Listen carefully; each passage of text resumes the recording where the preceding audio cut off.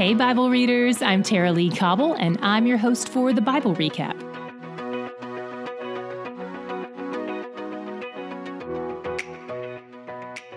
We are 150 days in, and today we read the longest chapter in the Bible. You probably either knew it was the longest chapter or at least hoped it was. It's even longer than some entire books of the Bible, and it's the center chapter of the Bible.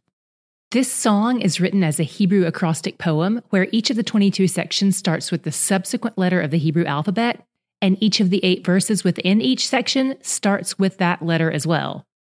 For us, that would be like 8 verses that start with the letter A, then 8 verses that start with the letter B, and so forth. And as a former songwriter, this intimidates me. This song was a labor of love.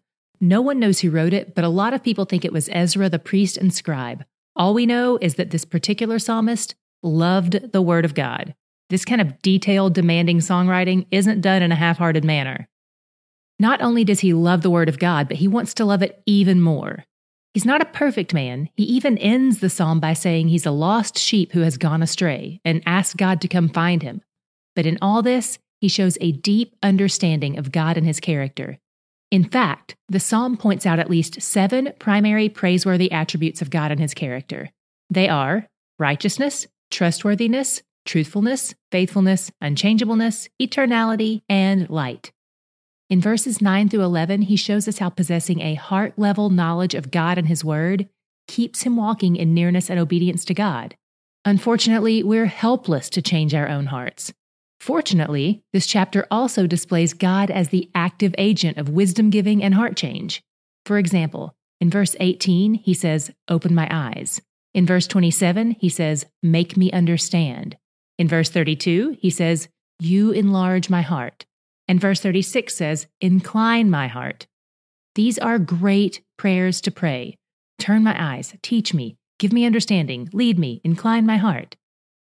In verses 15 through 16, he coaches himself with the kind of behavior he wants to display. He says, "I will meditate on your precepts and fix my eyes on your ways. I will delight in your statutes. I will not forget your word." He wants to focus on, treasure, and remember God.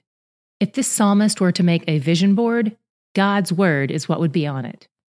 In verses 71 through 75, he even thanks God for the struggles God used to bring him near. He recognizes that God has an eternal purpose in mind. He says, "It is good for me that I was afflicted, that I might learn your statutes. I know, O Lord, that your rules are righteous, and that in faithfulness you have afflicted me."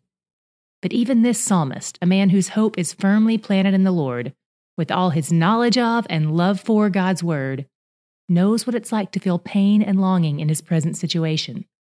In verse 82, he prays, "When will you comfort me?" Loving God doesn't preclude feeling pain and loss. It just means we have a safe person to be with us in our pain. The verse you may be most familiar with in the whole chapter is verse 105, and that's where my God shot comes in today as well. It says, "Your word is a lamp to my feet and a light to my path." The word used for lamp here refers to a foot lamp, like a single candle. This kind of lamp would only give enough light for the next step. You could make the whole journey step by step with the candle. You just had to keep referring back to it, just like the Word of God. That's the word for lamp in "a lamp unto my feet." But here's something I never discovered before. The word for light in "a light unto my path," that's a different word. It's a floodlight. It's daybreak. It's the "God said, let there be light." You guys, this is incredible. God's word is both kinds of light. The whole earth flooded with the fires of 1,000 suns, kind of glorious, illuminating absolute truth, once for all. And the individual, step-by-step, kind of personal guidance we need moment by moment. It's everything, and it makes me love the Word of God so much more.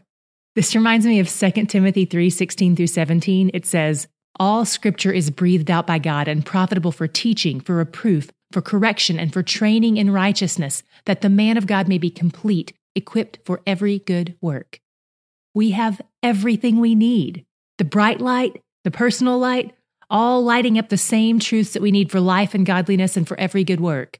God has generously given it all to us. His word is where the joy is because he's in it, and he's where the joy is. We've gotten emails from several of you who tell us you want to help financially support the Bible Recap. Thank you. But that you aren't interested in getting the perks that come along with setting up a Patreon account. No worries, we've got you covered. If you click the contact link on our website, thebiblerecap.com, it'll walk you through the process of how to do that. We've also put a direct link in the show notes. And thank you, not only from me and all of our team, but also on behalf of every single person who listens each day. Your support is what helps us keep this podcast coming to you on a daily basis. thebiblerecap.com/contact.